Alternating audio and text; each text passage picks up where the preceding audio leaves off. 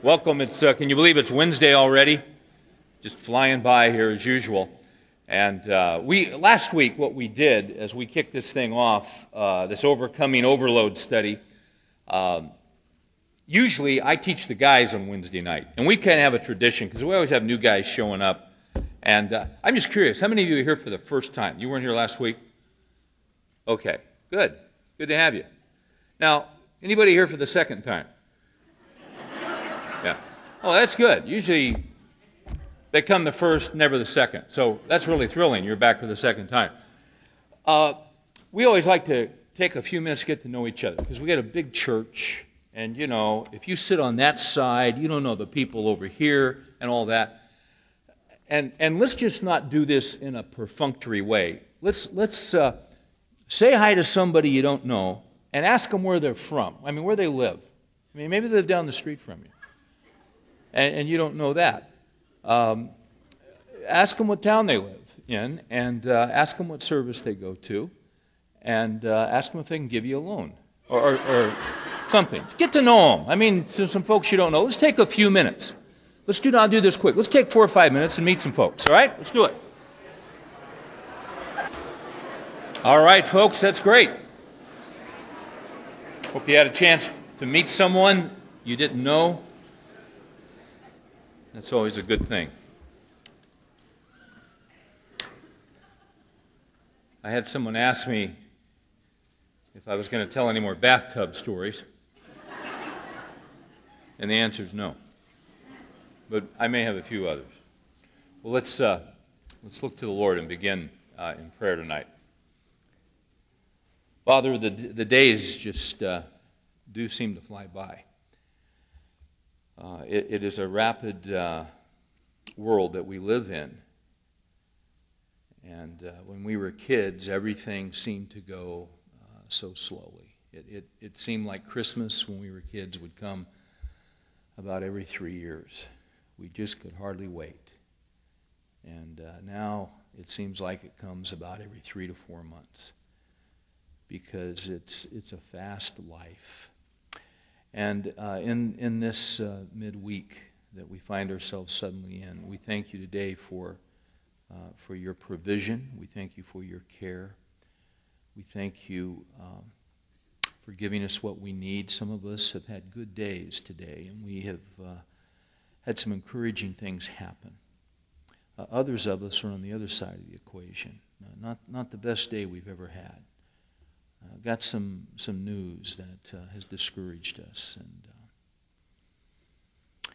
kind of taken the wind out of our sails today. Lord, we thank you that you are sovereign over both of those kinds of days. Some days, Lord, we're pumped up. Some days we're just depleted. But we thank you, Lord, that you're always the same. You've never had a bad day. Your emotions are not all over the map. That doesn't mean that you're not interested or not involved. It just means that you're God and you're steady. And nothing ever takes you by surprise the way that it does us. So that's why we come to you.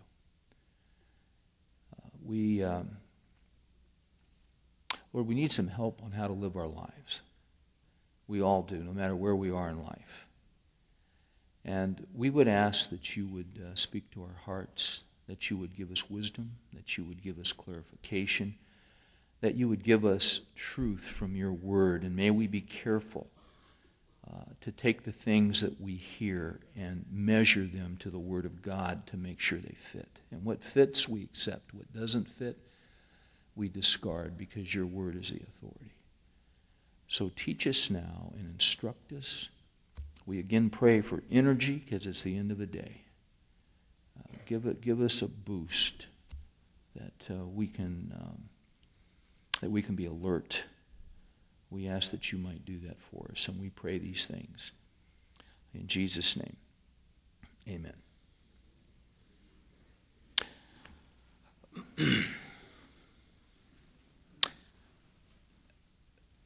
It would help me to know, and I already asked this, but I've already forgotten. How many of you were not here last week? Okay.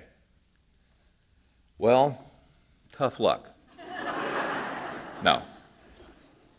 Let me try to let me try to back up just for a minute or two and give you a running start at what we are discussing. Kind of our umbrella topic is overcoming overload, and the reason we are looking at that topic is because just about everybody that I know, probably just about everybody that you know, feels overloaded. We tend to be overwhelmed. We tend to be overworked. We tend to be overstressed. We tend to be overdrawn emotionally. We tend to be overdrawn relationally. We tend to we tend to be running on fumes in so many areas of our lives. The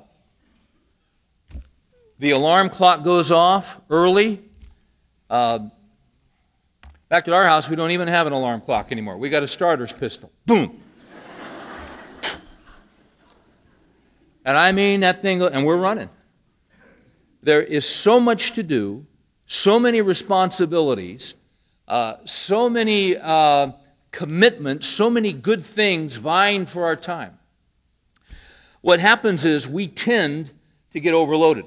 The danger is this: in the culture in which we live, there's never been a culture that is more pervasive than the one in which we live.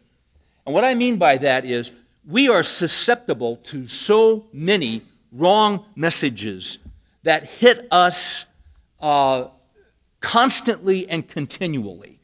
We get wrong messages through the media.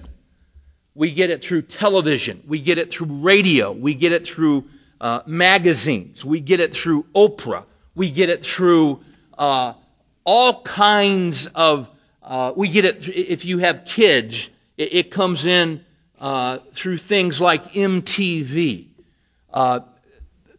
Concepts that undermine everything you're attempting to teach. If you've ever been to a third world country, you come back and you're so grateful that you live in America because you've seen the horrible conditions in which people live. You have seen the open sewers. You've seen the little kids playing in the open sewers. It breaks your heart. It's always so good to get back to America where we don't have open sewers. At least not in our streets. We just have open sewers running through our living rooms. Because you see through television so much of it. What is on television today 5 years ago would have been unthinkable. Not all of it, but a lot of it. And they continue to lower the bar. They continue to undermine the things that we're attempting to teach our children. In Deuteronomy 6, the fathers of Israel are addressed. And Moses says to them, "This is the commandments and the statutes and the judgments which the Lord your God has commanded me to teach you, that you might do them in the land which you are going over to possess, so that you and your sons and your grandsons might fear the Lord." Everything in this culture is designed to undermine the truth of God. It's designed to undermine the spiritual foundational principles. And when I say everything, I'm generalizing, but you get the drift, don't you? We are besieged with wrong messages. So it is difficult, not only for children, but it's difficult for us as adults to live our lives biblically because we're getting so much wrong information. It just pounds and pounds and pounds and pounds. I think that's one reason we're overloaded. Because we tend, and we don't even realize it, and I'm speaking of myself here, we tend to get overloaded because we tend to believe what the culture and what the world says to us. Last week we said there are 3 lies that we hear time and time again in our culture. Here's the first lie. Number 1, you can have it all. No, you can't. Where would you put it if you got it? I mean, you're already out of space. Remember you moved in that house and you thought, what are we going to do with all this space? And now you're renting a storage unit. You see, number 1, you can't have it all. We know that, but sometimes we forget it. The second lie is you can do it all. Now, there's a reason we're so overloaded. We're trying to do more than we were made to do.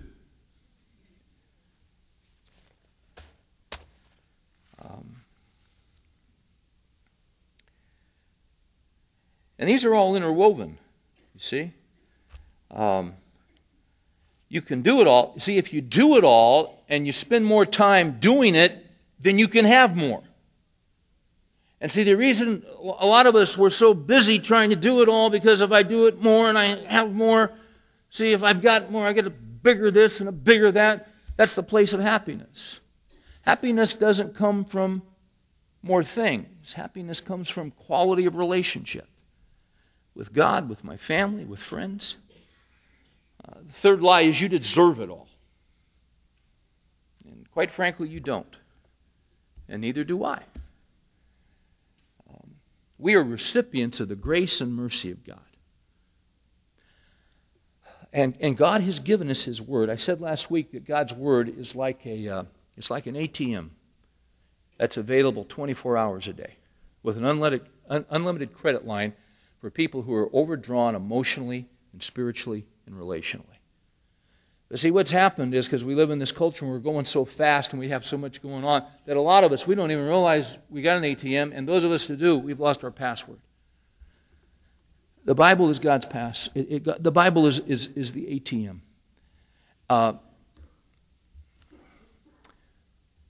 And so what we are doing in this study is that we are backing up and we are looking at what we have forgotten about what God has said as to how we are to live our lives.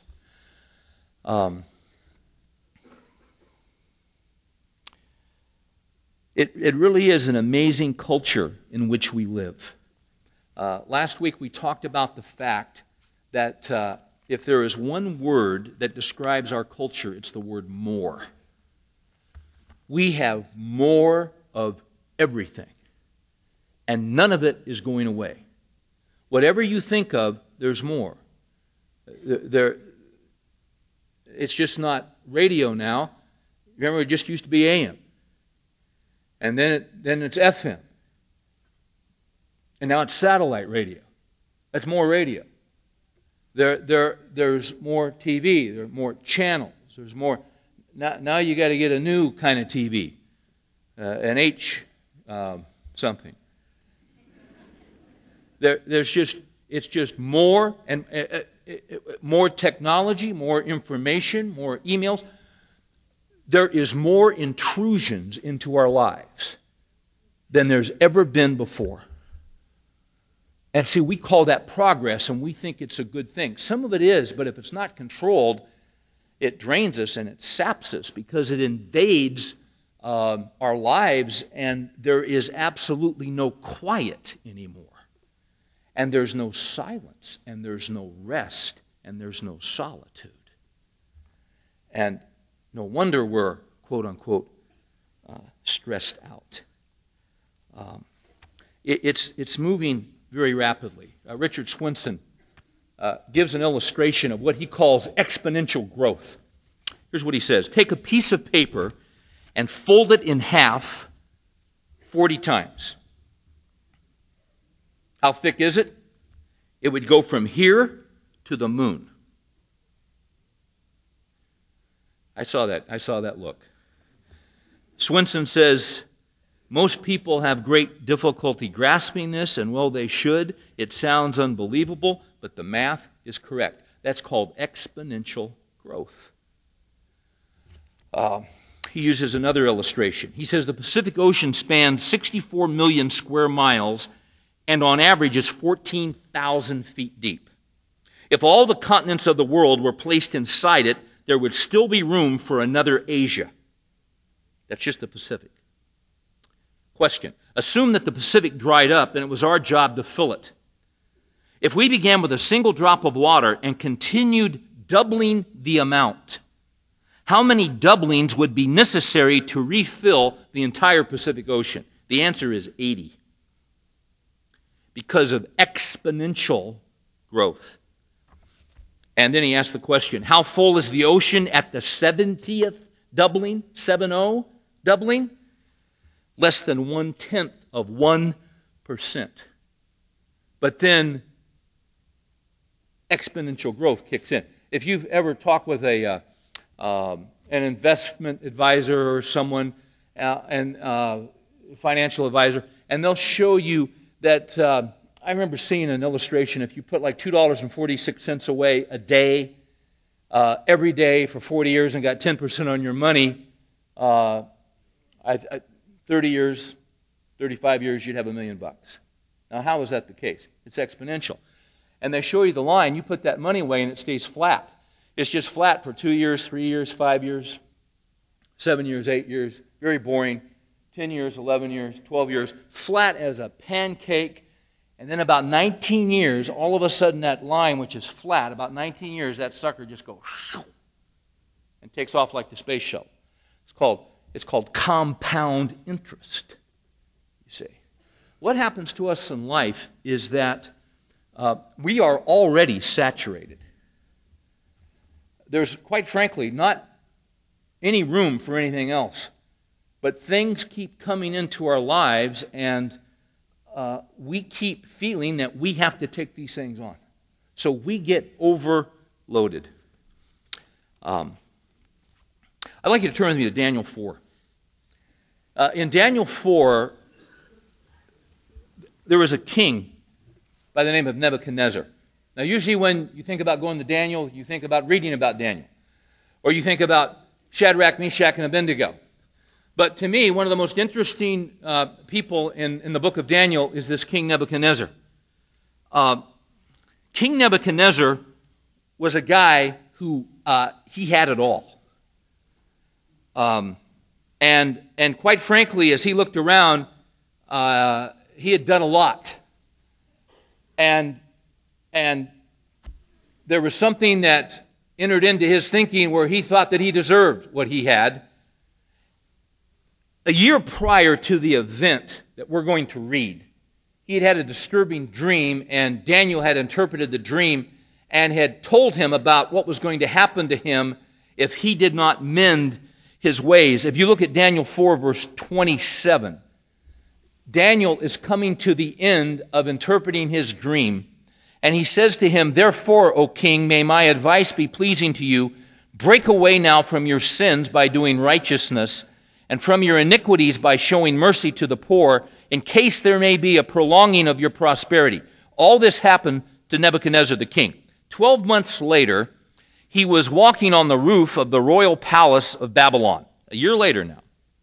The king reflected and said, "Is this not Babylon the Great?" And it was great, by the way. It was the New York City of its day. He'd walk around humming to himself, "Babylon, Babylon." Not New York, New York. But Babylon, Babylon. Because it was the king of all cities. It was the city of cities.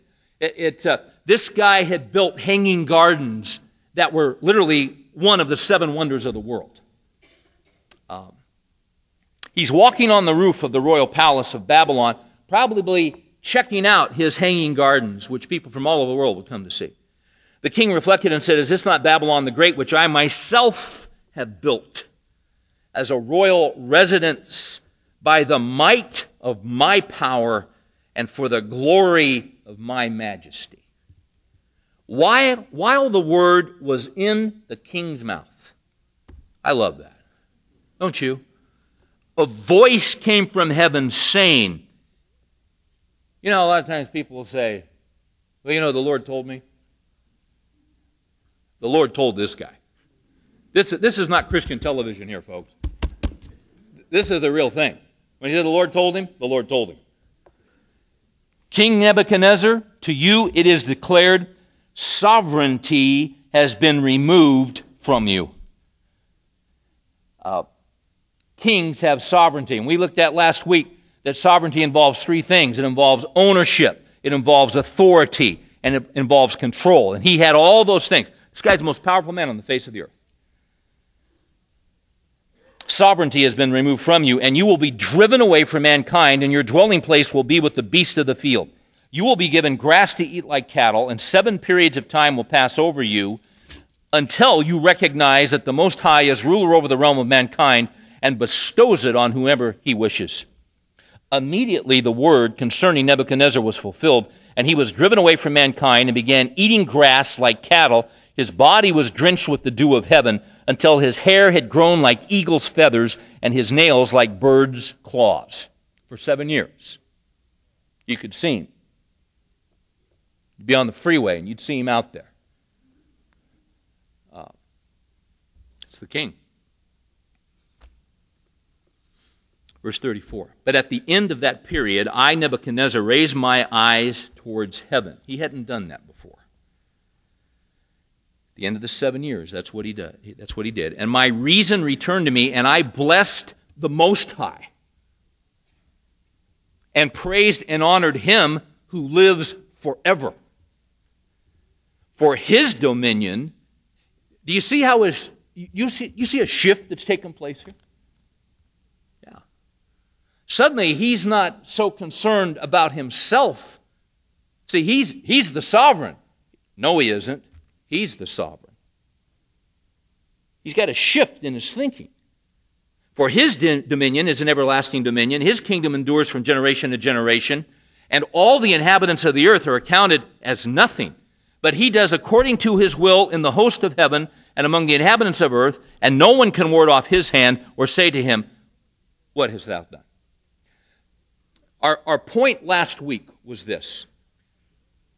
If you are overloaded, if you are overwhelmed, if you are saturated, if there's no more room, if you're exhausted, if you're stressed out, the first thing you need in your life is you need a sovereign. A sovereign.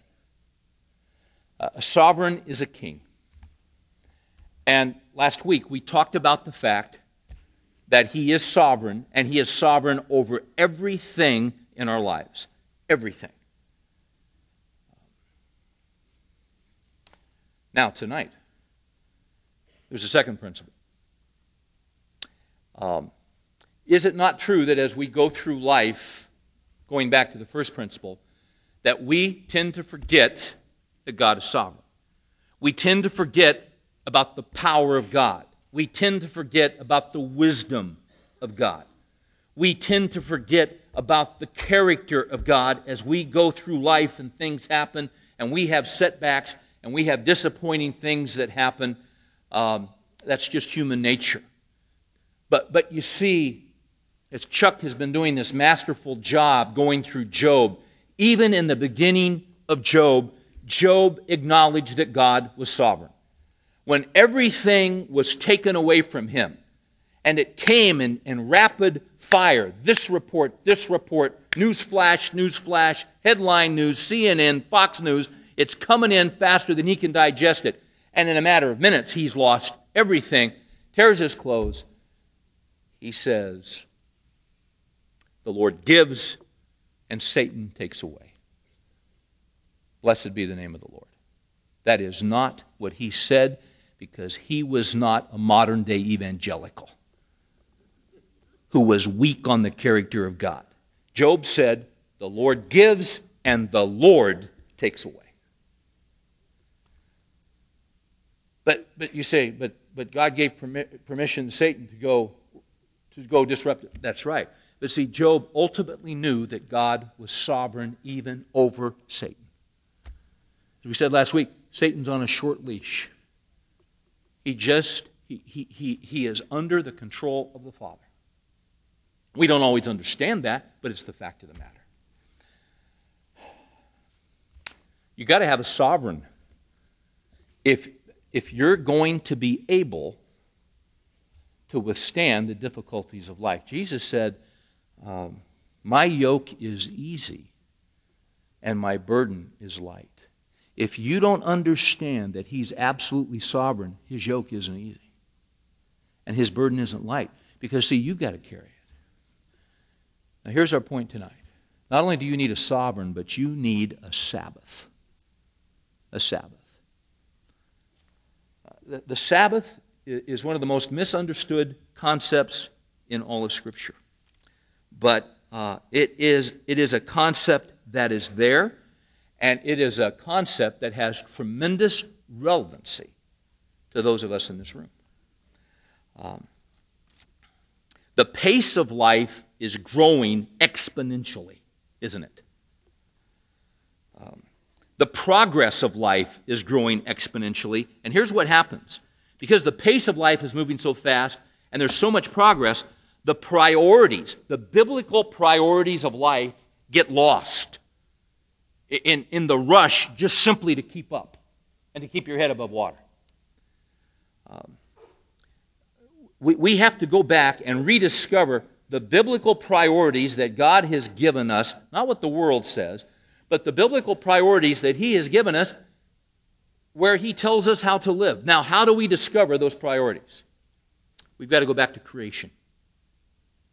So I want to go back to Genesis. If you have your Bibles, let's turn to Genesis. Now, it's interesting, as we talk about a Sabbath, we read about Nebuchadnezzar. Nebuchadnezzar had what I call an enforced Sabbath that occurred in his life because he refused to act on some information that had been clearly given to him. And instead of honoring God as God, he attempted to rob God of His glory.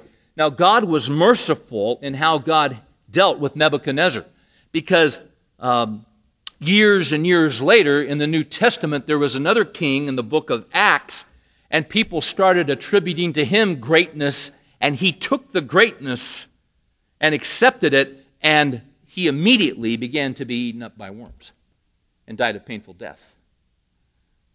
You never rob God of His glory. It belongs to Him solely. He is our Creator.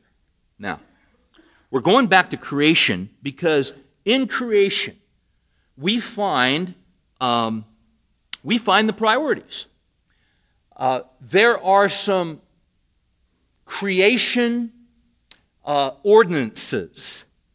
There are some creation truths that are there at the very beginning that are for all people in all periods of time in all cultures. These don't change.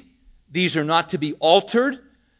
God has laid these out as foundational principles for life. The first one, actually, this isn't the first one on my list. This is kind of the presupposition. Before I list to you the creation ordinances, the first one is there's a creator. And notice, you see, that our world says there isn't a creator. Where's this clock? I got to watch this clock. Okay. And we're Pacific time here, right? Is that right?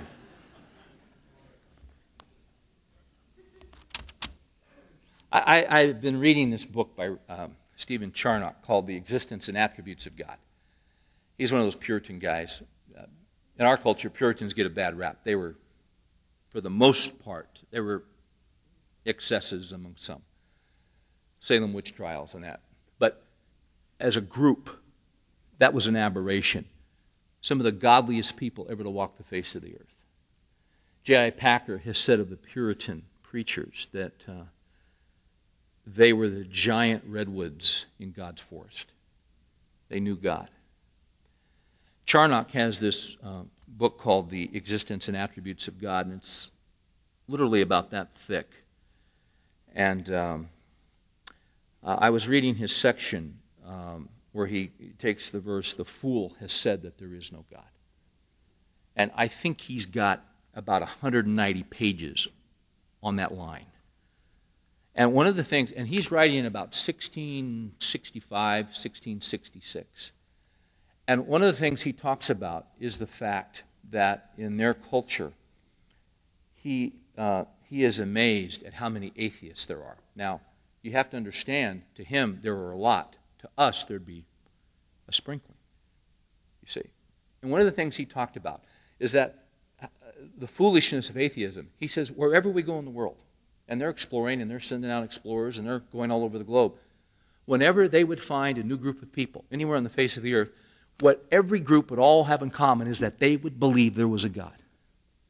Now, in their paganism, they would reason from one God to many gods. Every culture. Charnock's point was, you can't find a culture that doesn't believe in God. Wherever we go on the face, wherever you go on the sea, you're going to find those people believe in God. They go from one God to many God. The fool goes from one God to no God. Does that make sense to you? You see what he's saying? He would not believe our culture. With the rise of Darwinism, and you know, it's fascinating. There's always more to that than just is what on the surface. There were issues in Darwin's life. There were issues with his father. One of the interesting things about Darwin is that after he published his book and took that stand that there wasn't a God who created life, you know what happened to Darwin? He couldn't listen to music anymore. He lost his love for music. Couldn't stand to hear it. You know what else happened to him? He lost his taste for food. That man began to fall apart from the inside out. Because you see, he denied there is a creator. Our culture says there isn't. As we go to Genesis, I want to say this to you. I believe there's a creator. I believe he created in 6 literal days. That's because it says it. If there's a problem in any way, shape, or form with what Genesis 1 says, in any way, shape, or form, then how in the world can you trust Genesis 2? If there's a problem in Genesis 1, how can you trust Genesis 12 or 15 or 17 where God made a covenant with Abraham? If there's a problem in any way, shape, or form with Genesis 1 and the creation account, then how in the world can you trust John 3:16? Because it's flawed from the very beginning. There are some ordinances from creation when God created, and let me lay them out for you. The first one is this, and these are for all people, for all ages. Number 1 is the ordinance of marriage and having children. In Genesis 1:28, it says, "And God blessed them, and God said to them, Be fruitful and multiply, and fill the earth and subdue it, and rule over the fish of the sea, and over the birds of the sky, and over every living thing that moves on the earth." This is fascinating stuff because our culture denies what's in here. Our culture denies that man has been given authority and dominion over the animal creation. We have people who in all seriousness believe it's morally wrong to do testing on a rat in order to save the life of a baby. That's how far gone we are because they don't believe that we've been given dominion. But we've been made in the image of God. Animals have not. Now that's fundamental to us. It used to be fundamental to the culture, but they've lost it. Maybe they've lost it, but it's still true. In Genesis 2, verses 23 and 24, this is the account where Adam is by himself. God brings all the animals to him to name the animals. Naming is a ruling function. Naming denotes that you have authority. You named your children because you have authority over your children. The guy down the street didn't name your kids. He doesn't have authority over your kids. Adam's alone. He saw the whole creation. He began to pick up that there was 2 of everything. I mean, he never read Genesis. He's just showing up. Here comes the creation. This guy's alone. And if I were him, I'd be looking. I mean, wouldn't you? So he doesn't know what he's going to see, and the giraffe comes in, he thinks there's no way. But as these different animals came, now he didn't know. I'm sure if I had been Adam, I'd be looking for someone because he began to realize there was 2. There's buck and there's doe. There's rooster and he's beginning to pick this up. And what happens is, he's alone, there's no one who corresponds to him. And as he's asleep, God takes a rib, fashions into a woman, and here's what happens. He brought her to the man. The man wakes up, verse 23, the man said, "This is now bone of my bones." This is no giraffe.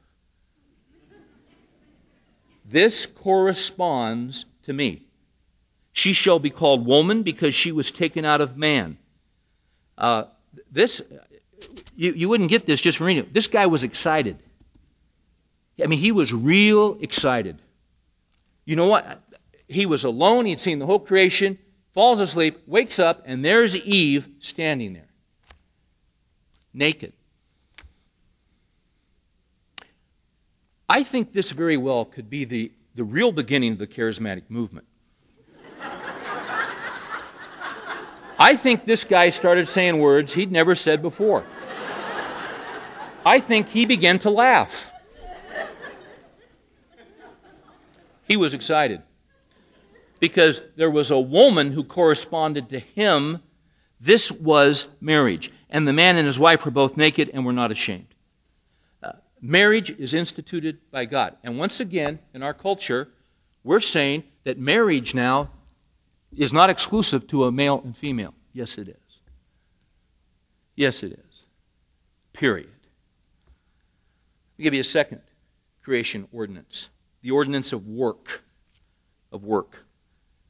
In Genesis 2:15, then the Lord God took the man and put him into the Garden of Eden to cultivate it and keep it.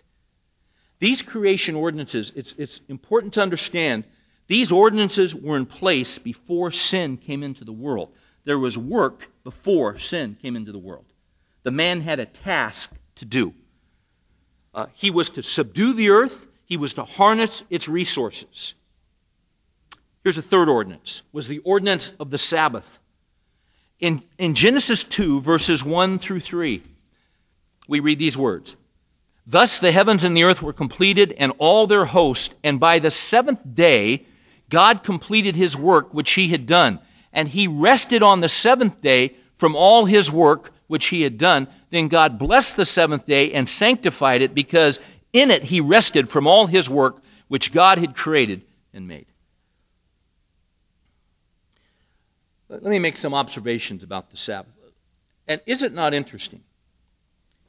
Is it not interesting that the Sabbath has become so foreign to our culture? It's become so foreign to America. I told this story last year when I taught on Psalm 23, but when, probably 10 years ago, we were driving out to California, and where I grew up, and we went through Bakersfield, a little town where I grew up, and I was showing my kids, and Mary, that's where I went to school, and my dad was a general contractor, and he would build houses, and we'd move into houses, and I showed him, we lived there 3 weeks, and he sold it, we moved next door, and never changed school. That's true. I thought it was great. I mean, my mom went nuts, but it's just what we did. And we're pulling, and all these houses are on the same subdivision. It's all pretty small. I used to think it was big, but the older you get, you go back and it's small. And I showed them the bedroom where, when I was 7, I asked my mom and dad, I went in and told them I wanted to be a Christian, and in that bedroom they led me to Christ. And then we're going down Mount Vernon Boulevard, and we got to get going and get out of town. As we're going down Mount Vernon, there's what used to be Thrifty Mart. There used to be a chain of grocery stores in California called Thrifty Mart. And they had these windmills, these big windmills. There used to be something called Van de Kamp's Bakery. And so I saw this Thrifty Mart, some other store now. And as we're going by, I said, now, you see that grocery store over there? That was the first store in Bakersfield that was open on Sunday. And I think John, I don't know, he was like 9 or 10. He said, Dad?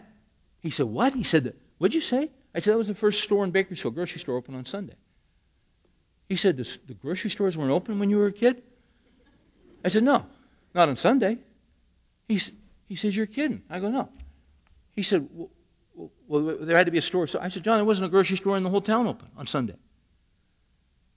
He said, well, what if you ran out of food on Saturday? I said, John, it was really tough back then. My mom had to think through Saturday night everything we'd need to make it to Monday morning. And I used to walk 5 miles in the snow. I kind of got crazy there, but then he said, then he asked the big time question. He said, Dad, why? Why were the stores closed on Sunday? He's never seen a grocery store closed on Sunday in his life. I told him all the stores in Bakersfield, all the stores in America were closed on Sunday. I said, John, how long did it take God to create the world? He said, billions and billions of years. So I decked him. No. He didn't say that. He said 6 days. I said, what did God do on the seventh day, John? He said, he rested. I said, John, in America, everybody used to rest on the seventh day. It used to be a Sabbath. You could go out to eat after church on Sunday. That was about it. Everything else was closed up. That was amazing to him. The motto of our culture is 24/7. I still remember the first 7-Eleven that I ever saw, right down by our high school. Now see, originally they were open from 7 till 11. You're following this, aren't you? But then somebody, and that was amazing. They'd open at 7 in the morning. You could get milk at 11 at night. But then someone got the idea, let's go 24 hours. And there's no stopping us now. Make some observations about the Sabbath and why we need it. Just some basic principles. Number one, the Sabbath was rooted in the divine example. Adam was to follow his father's example. He worked 6, rested on the 7th. Second observation, the Sabbath was confirmed after the fall, after sin entered into the world, in the 10 Commandments. It's in God's moral law. Jesus explained. Now, some people, when we get in the New Testament, they think, oh, no, the Sabbath, that's a terrible... No, the Sabbath wasn't bad. What was bad is what the Pharisees had done with the Sabbath. They had completely convoluted the Sabbath and made up these laws that had nothing to do with the Scriptures whatsoever. In Mark 2, verse 27 and 28, Jesus explained the Sabbath rather than rejecting it. Turn over there real quick with me, if you would. You say, well, Steve, and folks, you know what? I don't want to lose you here. Because we got to lay the groundwork for why the Sabbath is important. All right? Mark 2. Notice, if you would, verse 23. Let's pick it up. And it came about that he was passing through the grain fields on the Sabbath, and his disciples began to make their way along while picking the heads of grain. The Pharisees were saying to him, see here, why are they doing what is not lawful on the Sabbath? Well, who said it wasn't lawful? Did the Bible say? No, their tradition. And he said to them, have you never read what David did when he was in need and became hungry, he and his companions? And then he goes on and talks about when David ate the consecrated bread. Verse 27, he was saying to them, the Sabbath was made for man and not man for the Sabbath. Consequently, the Son of Man is Lord even of the Sabbath. Jesus didn't throw it away. He rejected their concept.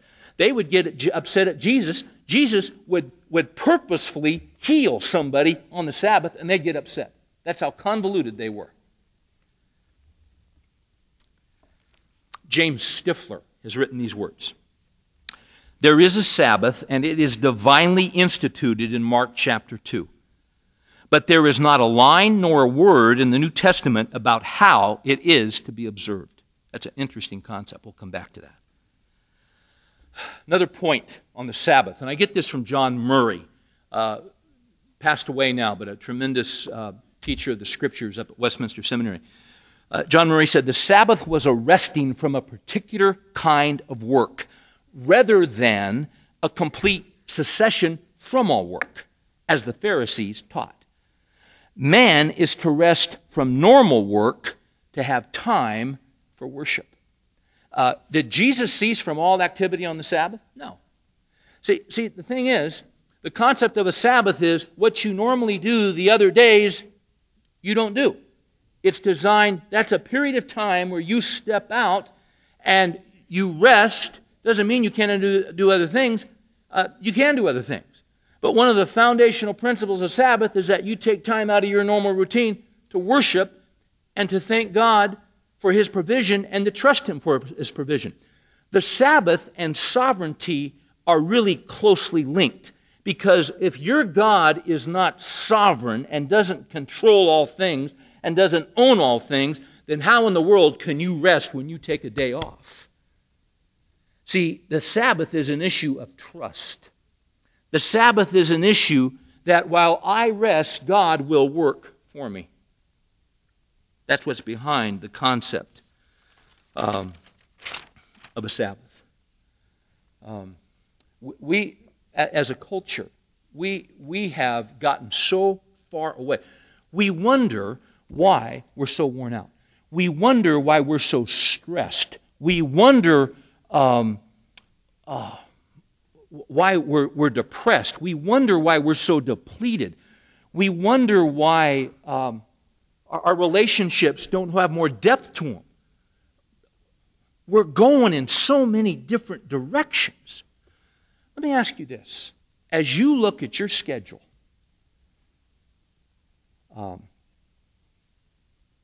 how restful was last Sunday for you?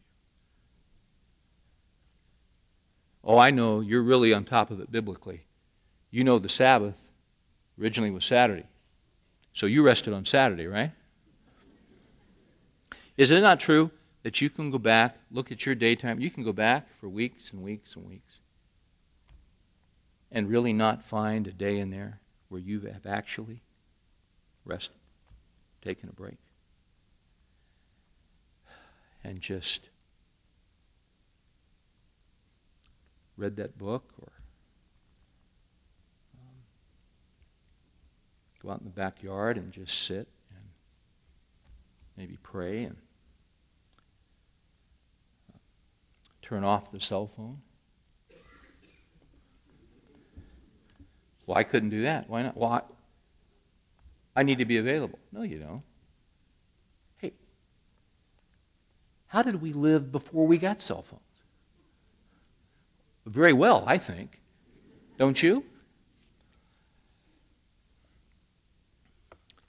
I was reading in Fortune magazine, Bob Nardelli is the new CEO of Home Depot. He was in line to be the successor of Jack Welch at GE, but didn't get it, and immediately Home Depot came after him. He is in the office no later than 6:15 a.m., never leaves before 9 p.m., never. Considers Saturday and Sundays work days.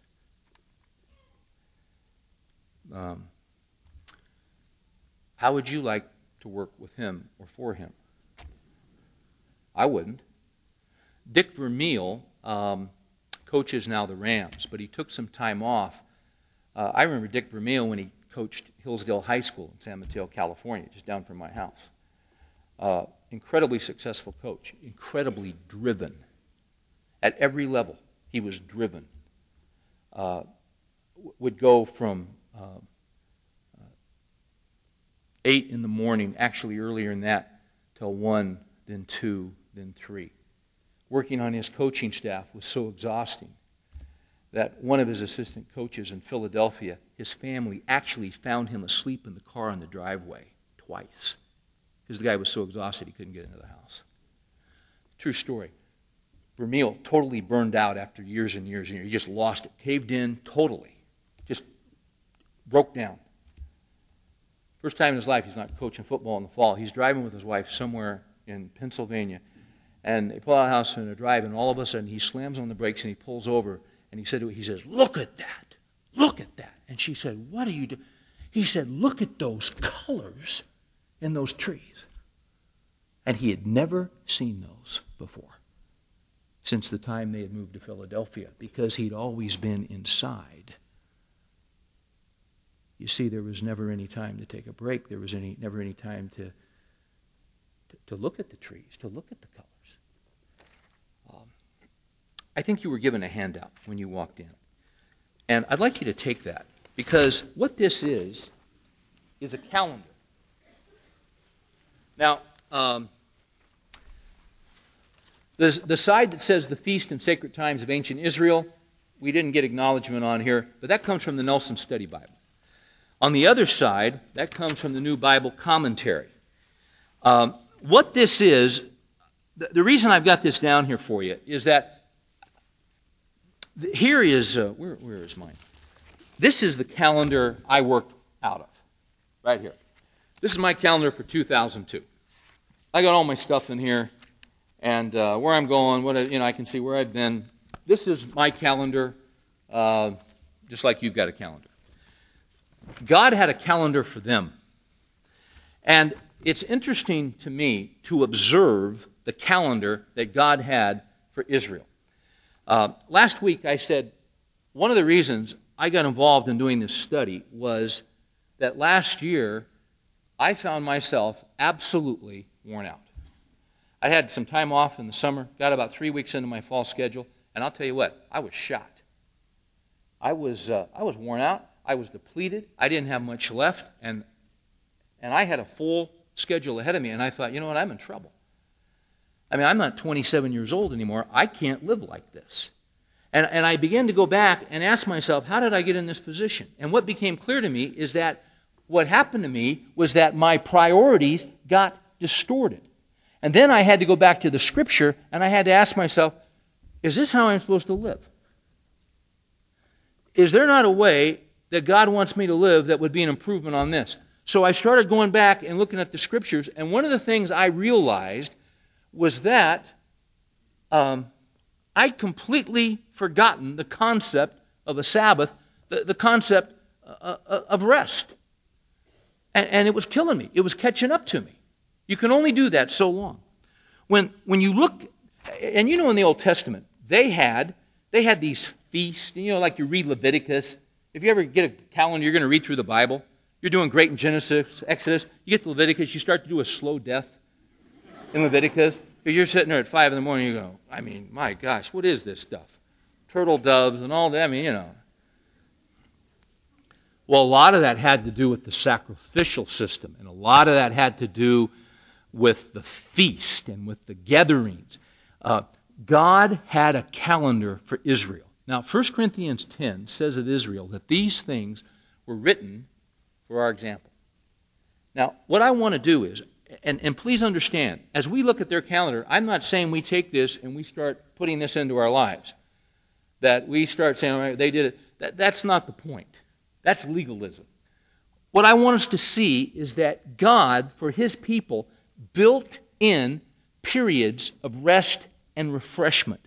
I think, in my own life, I began to realize, if God built that in for them, why wouldn't I need something like that? But I had forgotten this principle. If you look at the one that says the feast and sacred times of ancient Israel, that's on one of those sides. First event is the Sabbath. Every seventh day was a solemn rest from all work. Then you had the new moon. The first day of each month was a day of rest. Now see, there's another day.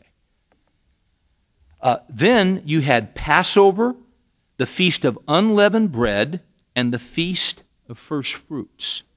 Now, if you flip to the other side, you'll see the months of the year and how they correspond to our calendar, and you will see that Passover and unleavened bread and first fruits were in the first month of their year. This is when, in later times, people, tribes from all over Israel, they would take a pilgrimage to Jerusalem for these feasts, for these days which involved worship, which involved celebration, which involved eating, which involved seeing friends and family. I want you to understand, this, our term holiday comes from the term holy day. These were times that God built into their schedule. So you've got it in the first month of the year, which for us would be March, April. That's when their year kicked off. Okay? Then you go 50 days later, and you've got Pentecost. 50 days later, because you would have 7 weeks, which contained 7 Sabbaths, which would be 49 days, and on the next day was Pente, 50, Greek concept, Pentecost. There was another celebration. There was another pilgrimage where once again they would worship, they would see friends, they would get together. It was not just worship, but there was family celebration. It was a time to renew friendships. It was time to have fun. A lot of people think God is a killjoy. He's not. So already, look, and this would have been May and June. So we're into the 5th or 6th month of the year, and they've all gotten together twice. All right? Then go down to the trumpets, to the Day of Atonement, and to tabernacles. That comes in September, October. Once again, from all over Israel, they make their way to Jerusalem. They've got worship, they have days of rest, they have days of feasting and of celebration. Days where their normal routine were interrupted. Then later on, you've got what we know as Hanukkah. You've got, you can see, you've got Purim that takes place in the 12th month. The point I want to make is this, and then flip on the other side, if you would, back to that calendar. Not only in Israel was there a Sabbath day, but in Israel there was a Sabbath year. Every 7 years, they were not to work the land. In Israel today, there are Orthodox kibbutzes, communes, where they share the land and they work the land. Some of these kibbutzes, these Orthodox kibbutzes, practice the sabbatical year. They do not plant the 7th year. You know what's interesting? The 6th year, their yield is 2.5 times greater than any other yield, which gives them enough to get them through to the 8th year when they plant and then they get their harvest in. Isn't that amazing? From the time this was instituted, historically, there was 490 years that went by. Israel never observed a Sabbath year. They never did it. 490 years, that would give you how many Sabbath years? Any of you here good at math? 70 years. Then they were taken into captivity. You know how long they were in captivity? 70 years. You can pay me now, or you can pay me later. God got his 70 sabbatical years, you see. That was an enforced Sabbath. Then, in the 50th year, you had the year of Jubilee. The 50th year, which followed 7 Sabbath years, proclaimed liberty to those who were servants because of debt and returned lands to their former owners. My point in showing you this, folks, is just simply this. That as I look at the calendar that God laid out for them,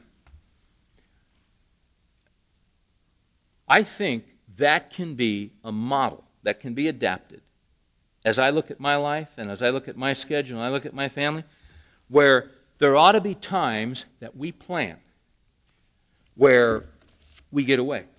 There ought to be time, and I want to just tell you up front, I have been the world's worst at this. For me, I had a big, I thought I had a pretty big victory Monday night, because I said to Mary after dinner, I said, "You want to go see a movie?" Now, you don't know what I'm talking about. But for me, that's like revival. That's like spiritual awakening. Because I don't ever think of doing that, because I'm thinking about something else. I'm not a real good one to just go watch a movie. That's not what I do. But you know what I'm trying to do? I'm trying to do it. I'm trying to build in little breaks in my life. It's very elementary. But when you haven't done it, you've got to start taking baby steps. We've developed some tradition. In my family, on my mom's side of the family, when I was a little kid, we'd have family reunions, and 300 and 400 people would show up. And I'm not exaggerating. Uncle Charlie would dig a pit, 3 feet wide, 6 feet long, and for 4 or 5 days, he was cooking meat in there. That's why people showed up at our reunions who weren't even in our family. They just wanted to eat. And then they'd always have, you know what? They'd always have a worship service somewhere during that 4 or 5 day time. We did that for years. We're starting a thing in our family where July 4th, because we're spread out, we're starting to all show up at my mom and dad's place. And it's just sort of developed. And now we've already got rooms reserved for next year, and it's just starting to be something that we do. You see? Now, for some of you, you're thinking, this is not that big of a deal, because you do it. But others, you see, who've gotten sucked in and so driven and so focused, we forget to do this. But you see, it's what breaks up the monotony of life. I'll tell you what else it does. These Sabbaths that happen in our lives, I'll tell you what they do. they keep us from idolatry, believe it or not. In our culture, we have the idolatry of money. We have the idolatry of success. We have the idolatry of status. And we have the idolatry of power. If you have an elevation in power, if you have an elevation in wealth, if you have an elevation in success, then you have status. When we take a Sabbath and we're not working on accumulating money, that is a step to putting a hedge between you and letting money become idolatrous in your life. You struggle with success, you need to take a day off and not worry about your success. You're trying to climb the corporate ladder, you need to just take a day and not worry about it. And don't talk to anybody at work. You're not available. There's nothing. Don't you have a family? And some of you young guys, those kids need you. Your kids don't need more things, they need you.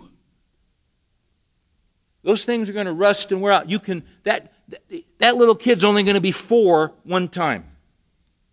He's only going to be 10 once. And we all know this, but you see, this urgency gets into our lives. And we, quite frankly, we get addicted to this stuff. And it's withering our homes, and it's withering our relationships. And we're running on fumes.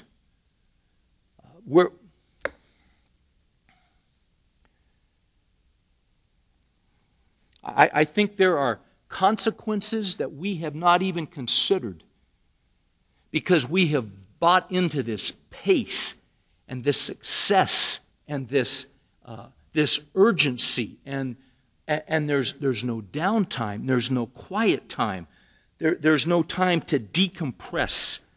I got to read this. Last week, someone told me they were upset because they said, "Now this thing was supposed to go to 8:30," and I said, "Well, I can't last that long because I personally can't hear me that long. I'm not going to go that long here. I'm coming to the end of the trail." But C.H. Spurgeon wrote this a number of years ago. That's not it. I mean, he wrote that, but that's not it. Here it is. Spurgeon said, "The bow cannot always be bent without fear of breaking. Repose is as needed to the mind as sleep to the body. Our Sabbaths for ministers are our days of toil, and if we do not rest upon some other day, we shall break down. For all of us, rest time is not waste time. It is economy to gather fresh strength. Look at the mower in the summer's day, with so much to cut down before the sun sets. He pauses in his labor. Is he a sluggard? He looks for a stone and begins to draw up and down his scythe, the rink-a-tink, rink-a-tink, rink-a-tink. He's sharpening his blade. Is that idle music? Is he wasting precious moments? How much he might have moaned while he was ringing out those notes on his blade. But he is sharpening his tool, and he will do far more when once again he gives his strength to those long sweeps which lay the grass prostrate in rows before him. Even thus, a little pause prepares the mind for greater service in a good cause. Fishermen must mend their nets, and we must every now and then repair our mental states and set our machinery in order for future service.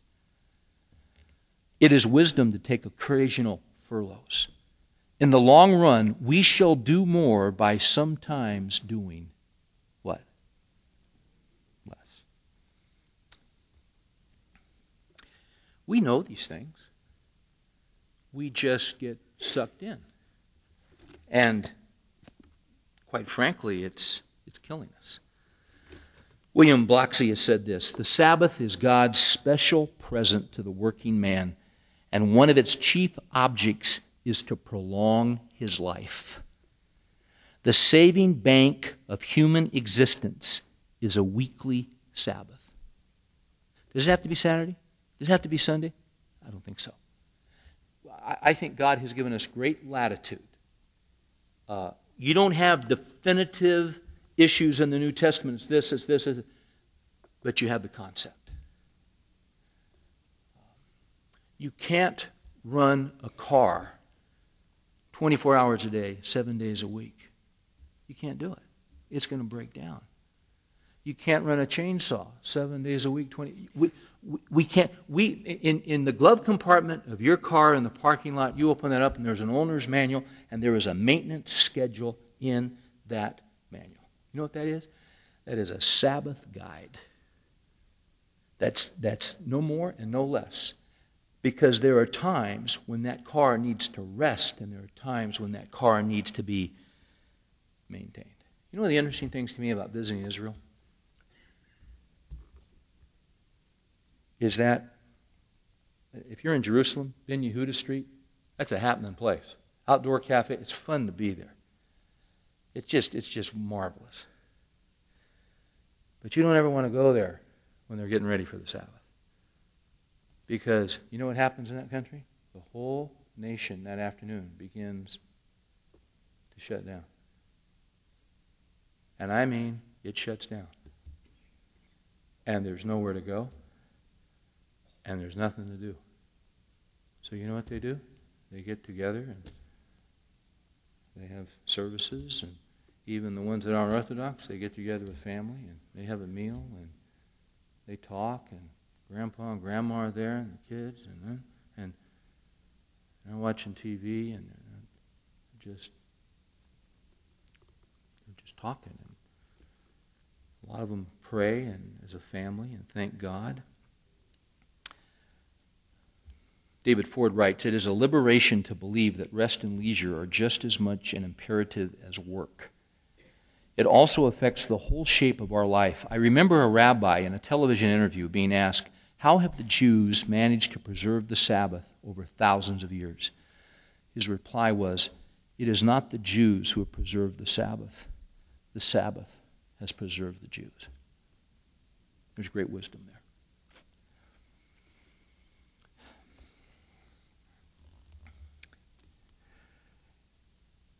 Are we to go back and live under the Old Testament? Obviously not. But you see, there are creation ordinances. God is still for marriage, and God is still for having children and raising up a godly heritage, isn't He? God is still for work. He gives us work. It's one of the reasons we're on the earth, and we're to work hard. Whatever you do, do your work heartily, not as unto men, but as unto Christ, Colossians said. It's the Lord Christ whom you serve. You know what that means? That means no matter what you do it to the glory of God. Are you a welder? Then you be the best welder in Frisco, and you make those welds to the glory of God.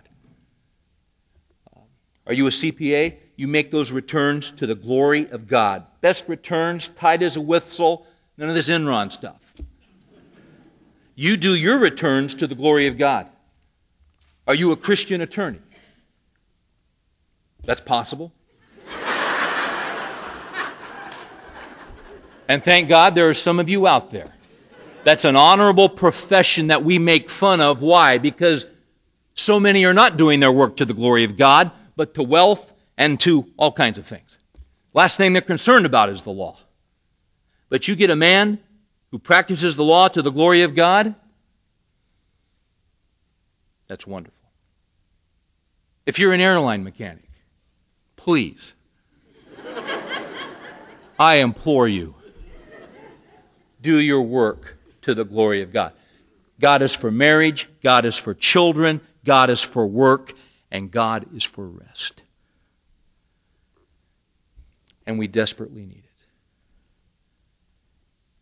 The question is, will we trust Him to work for us when we're resting?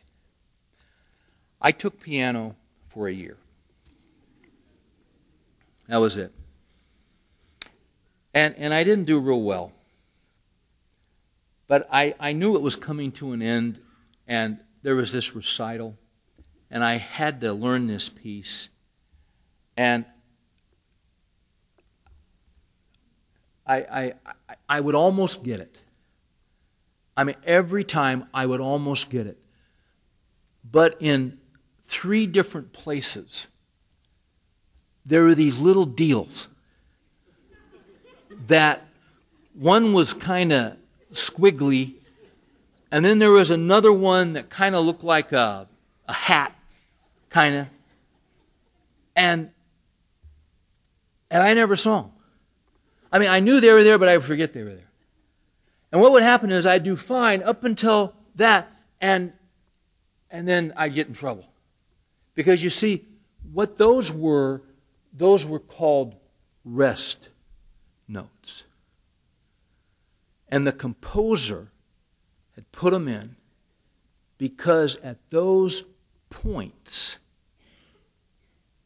you were supposed to not play, but rest. The way that God has ordained it is that about every 6 measures, you're going to get a rest note. You can do what I did. You can keep playing. And eventually somebody's going to get upset with you. Might be you, might be your wife, might be your kids. And they'll point out to you, there's a rest note there. And then there was one day when I played the piece, and for some reason, I saw the rest notes, and I rested. And when I got done, my piano teacher applauded. The only time she ever applauded. You see, folks, the rest note in the music and rhythm of our lives is the Sabbath. And somewhere we got to find it. It was John Ruskin who said, "Not without design does God write the music of our lives. Be it ours to learn the time and not be discouraged at the rest. They are not to be slurred over, not to be omitted, not to destroy the melody, not to change the keynote. If we look up, God Himself will beat the time for us with the eye on Him.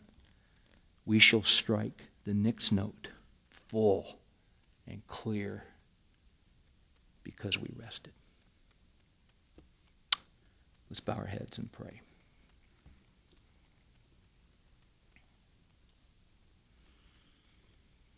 Father, we don't talk about this a whole lot.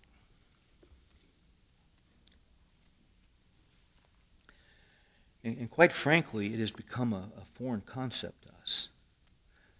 We're not here talking about being inactive or being passive or being a sluggard. We're talking about people that work and work hard and work to your glory. But you have also ordained that we are not to become addicted. You have ordained that 24/7 is not to be the motto of our lives. You are the one who provides for us. You are the one who gives to us. You give to your beloved even in their sleep. And Lord, in a sense, every time we go to bed at night, it's a Sabbath. And we're trusting you with our lives as we go to sleep. We're trusting you to protect us. You've said you'll give to us in our sleep. And it's amazing. Sometimes we think we can't go to bed. We have so much to do, yet we wake up and we're refreshed and we're ready for the next note. Lord, this stuff is hard to do because, Lord, on this one, in this culture, if we start implementing this, we're going to go upstream. Everybody else is going downstream.